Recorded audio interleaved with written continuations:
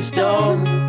I'm Peter. And I'm Felice. Welcome to our travel podcast. We're specialist travel writers, and we've spent half a lifetime exploring every corner of the world. So we want to share with you some of our extraordinary experiences and the amazing people we've met along the way.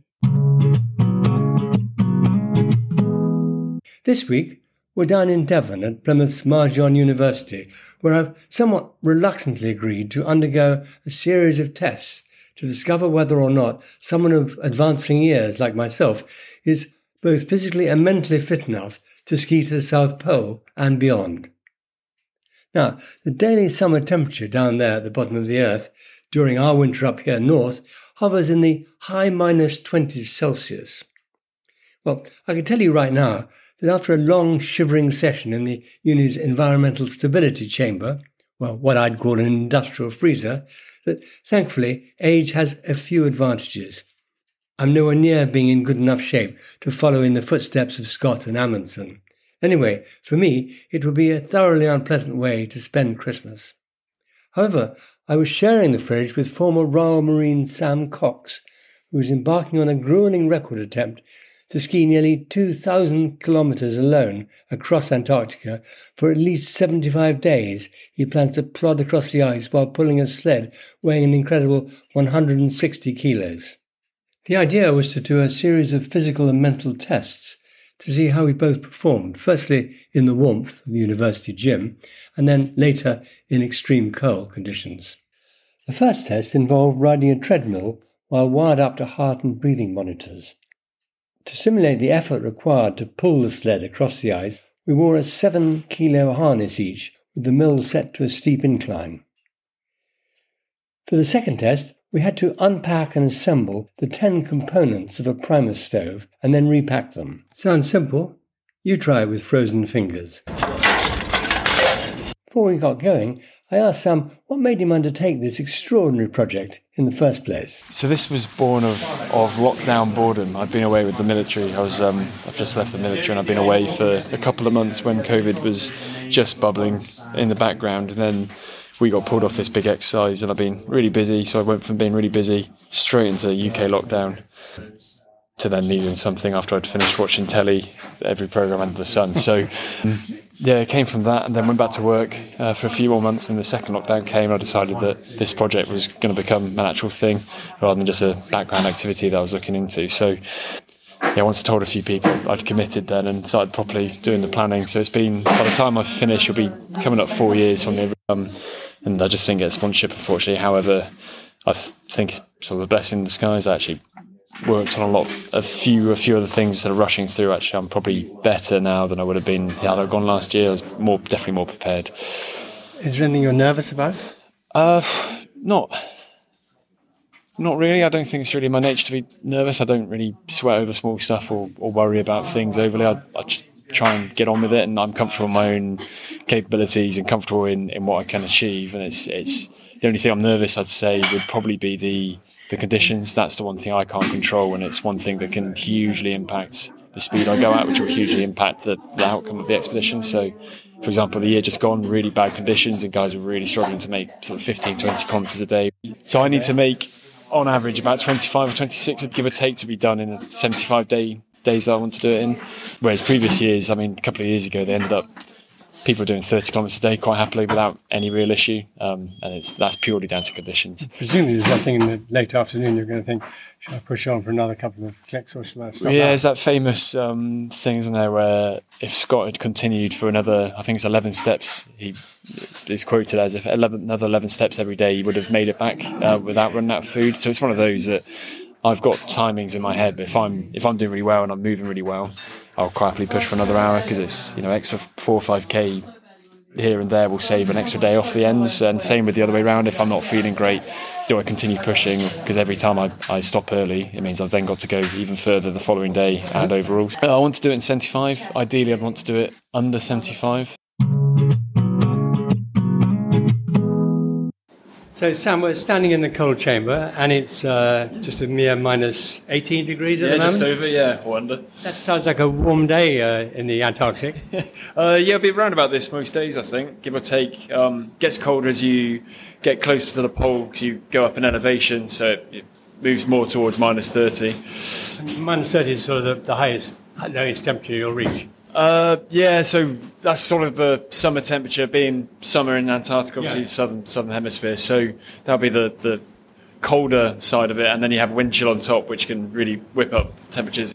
I sort of visualise Antarctica being flat ice, but it's by no means always flat, is it? No, so it's in terms of like grand scheme of things, it's relatively flat. But then what happens? It doesn't snow down there. It's actually a desert Antarctica, so you get a lot of ice crystals and dunes that build up through the wind. So it's really fine, sandy snow ice crystals that build up into ridges that can be about 2 meters tall in some places. So that you end up trying to get over those with 160 kilos being dragged over behind you. Can you do it? How do you shift you obviously practice, but moving that's like moving it over a 5-bar gate or something. Yeah, so you can go round them, and again, they're not like dead upright. They're sort of mini sand dunes is probably the best thing, or moguls is in terms of alpine skiing. So you either go round them or find a small bit, or they have little collapsed bits and stuff. So they're navigable, but they do slow movement relatively badly. Knowing nothing about Antarctic exploring, there's no risk of going through the ice. It's a solid ice cap you're on. Yeah, so there's a few sections there's a couple of crevasses one I have to go up and one I have to come back down. So there's a few crevasse fields that I'll be navigating around. But the ice cap at the South Pole is about 2,800 metres thick. Okay, that'll do. Yeah, it's solid. And if I'm going through that, then yeah, I'm not coming back out. So, but that doesn't happen. So. And if you meet a polar bear, something's gone very wrong indeed, isn't it? Yeah, I hope not. I have a couple of friendly penguins. For the polar bear down there, either I'm lost or he's lost. So. But there are no mammals. Am I right in thinking there are no mammals? No, so you have, I think penguins, seals and whales are sort of the only native animals and birds to Antarctica. They're all around the coast, and then the central parts, there's not even bacteria that grows. So, like I said, it is a desert, so it's completely devoid of life. Part of the research stations are dotted around. And obviously you're carrying all this stuff and obviously not leaving any litter. How do you're still going to have the same weight at the end when you put everything with you, are you? So food, I've got about 1.4 kilos per day worth of food. I can leave human waste behind. That's okay, is it? It's organic waste, and then the final degree, so the final 110 kilometres, it's a scientific area, so you bag everything up and bring it and then take it to the end. So there's 220 kilometres where I'll have to bag everything, but then apart from that, But in the middle you can leave your poo behind. So I have to take it with me, but before I get to the final degree, the last degree, I can leave it in situ. It's a big place, so hopefully no one stands in it. So every evening I have to check in anyway for safety, and then the guys on the other end of the radio will give me a weather report. Just if there's a big storm coming in, they can let me know. And then I suppose the mental aspects are the one thing you can't really train for. So do you have music with you? I will do. I don't want to rely on it though. For me, I want to use it as a bit of a motivator rather than the norm. I know a few people have lost headphones or broken headphones, and then they have the one thing that they like to do breaks completely, and then they don't have that. It's all daylight, so there's no night time. So, like I said, I'll do 12 hours and try and keep relatively regimented with keeping a 24-hour day. And what about keeping warm? That's going to be hard. Is it the hardest bit is to keep warm all the time? Yeah, so when you're moving, I'm stood still in that minus 18 cold chamber, so my fingers are starting to get a bit tingly, and I'm sure yours are now without a glove on. But I've got a glove on holding the recorder. There you go, even worse. But once you're moving, it's relatively easy to keep warm, and then I've got small mid layers I can add, and then I've got a couple of big jackets for when I stop. And then once you're in a tent, because there's 24-hour daylight, the tent actually warms up quite nicely, so relatively warm, so +5, +10 in the that's tent. quite warm, yeah. So it means you can be in a jumper rather than in thick woolen stuff, which is quite handy to dry things out. And you will get wet. I mean, you get presumably from moisture in the area, or it's very dry. Well, it's really dry, so I shouldn't be getting wet. The only way I'll get wet is either I spill something on me, or I'm sweating, and I'm going to try and stay away from sweating, so that then freezes to you, and that's how you end up with frost nip or frostbite of certain areas. And the idea is to sort of work at a level where you're working hard, but not so hard you're sweating. And what about if the worst comes to the worst and you have a serious problem? Is it possible to evacuate from somewhere in the middle of nowhere? Yeah, so the support team that the ones I speak to every day, they have the ability to get out to you, but obviously that's weather dependent and location dependent. If I'm in quite a tricky area to get to, it'll take them several days to get to me. If it's bad weather, they have to wait till the weather clears off. So it's relatively easy for them to get to me, but again, it's situation and condition dependent. So how close is the nearest human being going to be to you? Oh, tough to say. Well, there's a research station at the pole, so probably the the furthest I'll be from anyone will be about 700 kilometres, which is sort of the longest leg from where I start to the pole. So, yeah, 700, 800 kilometres-ish. But there are very few places on Earth where you can actually be that alone. Yeah, so I think the famous thing that Ocean Rowers say is the closest people to them are the guys in the space station flying around. So I'm not that far away from people, but it's still, still a long way. Oh no, it's time for the Primus stove test. You ready to go? Go. What is the tricky bit?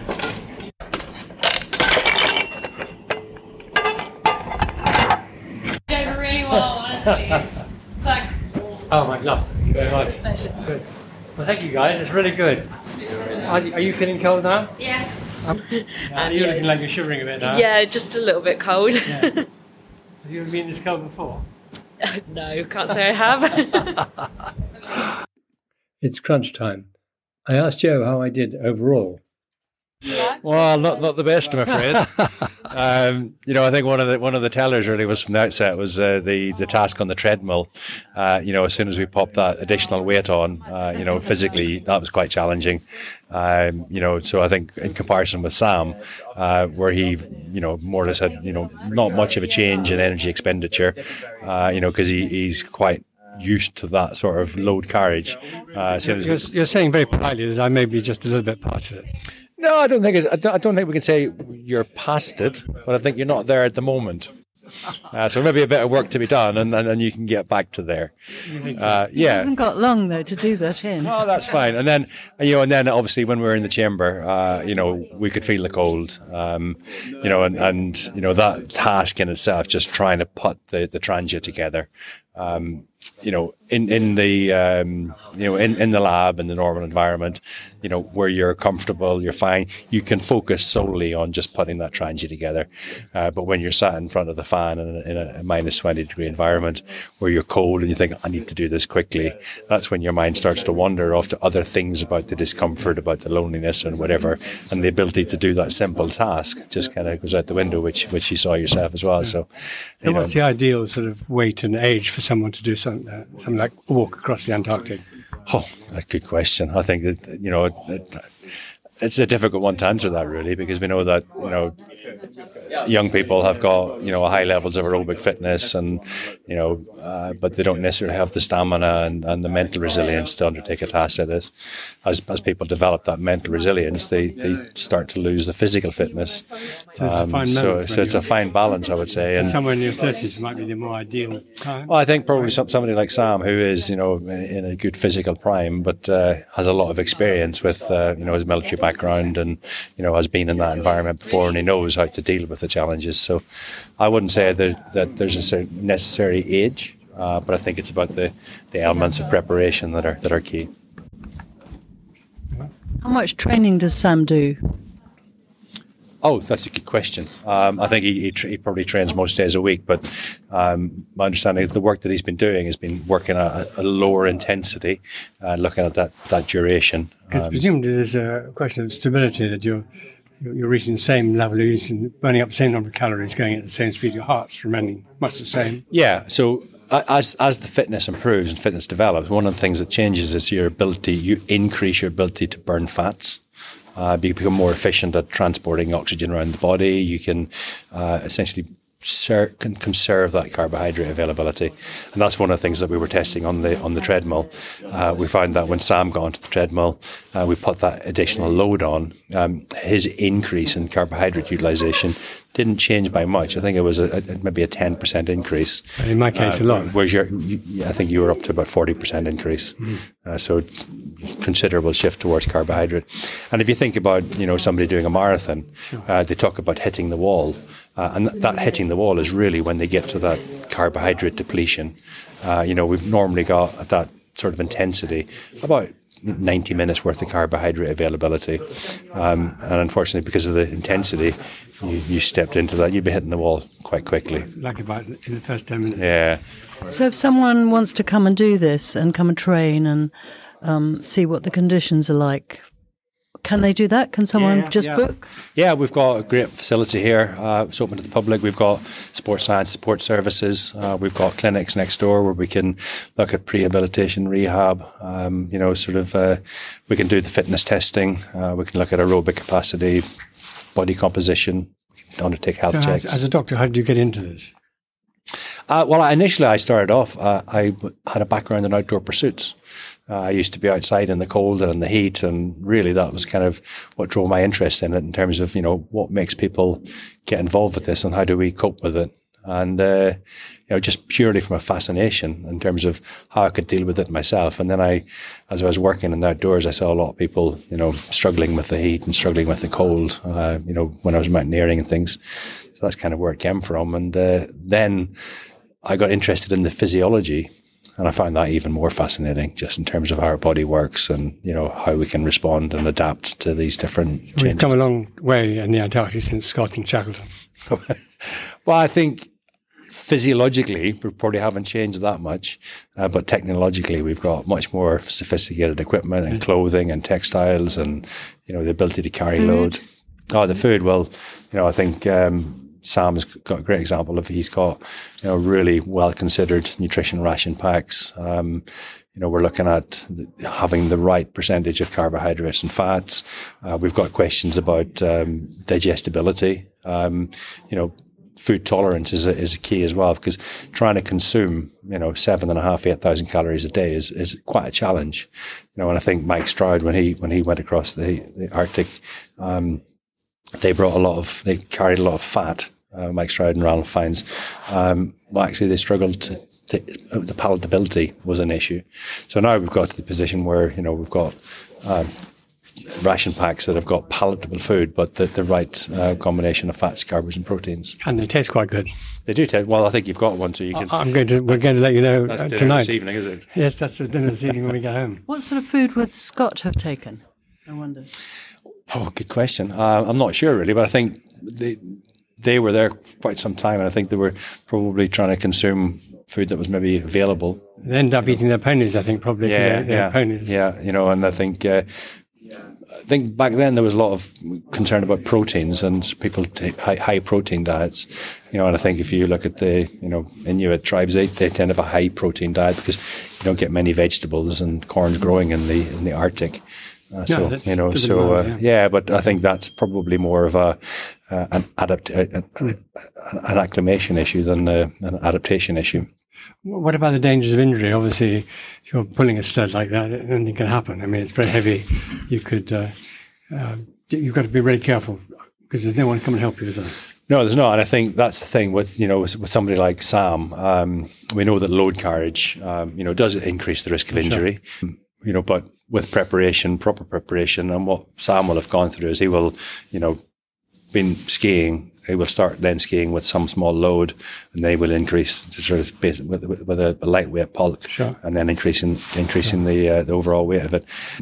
Injury is always a possibility, but I don't think you can focus on getting injured. You just got to focus on staying strong, staying fit, and hoping it doesn't happen. Well, thank you very much indeed. Yeah, no worries.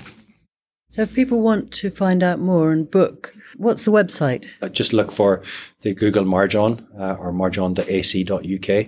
We'll take them to there. They can see a list of all of our courses and opportunities that they can get involved with. Right. That's Marjon.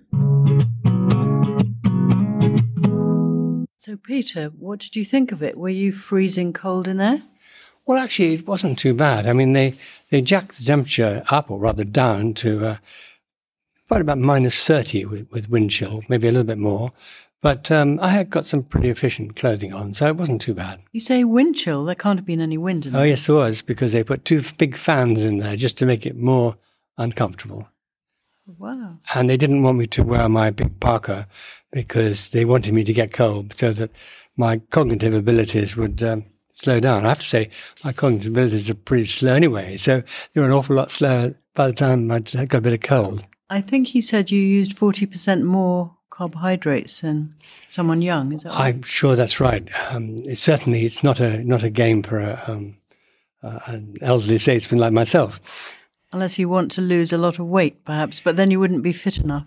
No, I think there are easier ways of losing weight than walking across Antarctica. But it was surprising that once I got inside and tried putting together the Primus stove, it was really difficult because it's pretty complicated and difficult to do, fiddly to do at room temperature. But once you drop the temperature down by 30 degrees, it slows you down and your temperament changes. You get more annoyed more quickly with just a fiddly bit. So if you are Sam, he takes it all very quietly, very calmly, because he's been training to do this for months and months. I suppose it's the same as in the heat. Everything's much more of an effort. Yes, but I think the cold actually slows your brain down as far as I was concerned. Now, if you want to try this, you really need to be someone who lives in the southwest, ideally near Plymouth. Or you could get on the train, or perhaps you fancy a day out or a weekend in Devon, and you could go and do this. Yeah, why not? I mean, they have all sorts of courses, and you can go in the cold chamber. It's not a very big room, but it's a bit like being in a meat larder, but it's cold in there. Good. So, what are we going to do about dinner tonight? Well, we've been given a lovely box of expedition rations. So we might start with the chicken in black bean sauce. Sounds and that's good. Dried, so you have to add water and heat it up. And then we might have some high-protein nut butter that's chocolate and orange flavour and 568 calories. You have that as a sort of drink, do you? Or? I think you can have it as a drink, or you can have it as a snack or pudding. And then there's some energy bars they gave us, and a shot of coffee, a single shot of coffee. That's 60 calories. That seems quite high for coffee. And then for breakfast tomorrow, some high-protein porridge, mixed berry flavour, 454 calories. You can follow Sam's progress on his website, www.frozendagger.co.uk. We wish him well. That's all for now. If you've enjoyed the show, please visit our website, actionpacktravel.com, or you can subscribe on Apple, Spotify, Amazon, or any of the many podcast platforms. You can also find us on Twitter, Facebook, and Instagram.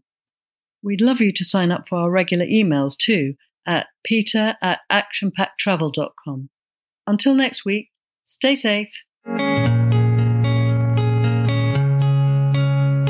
And I and you, And you and me, it's just a crazy storm.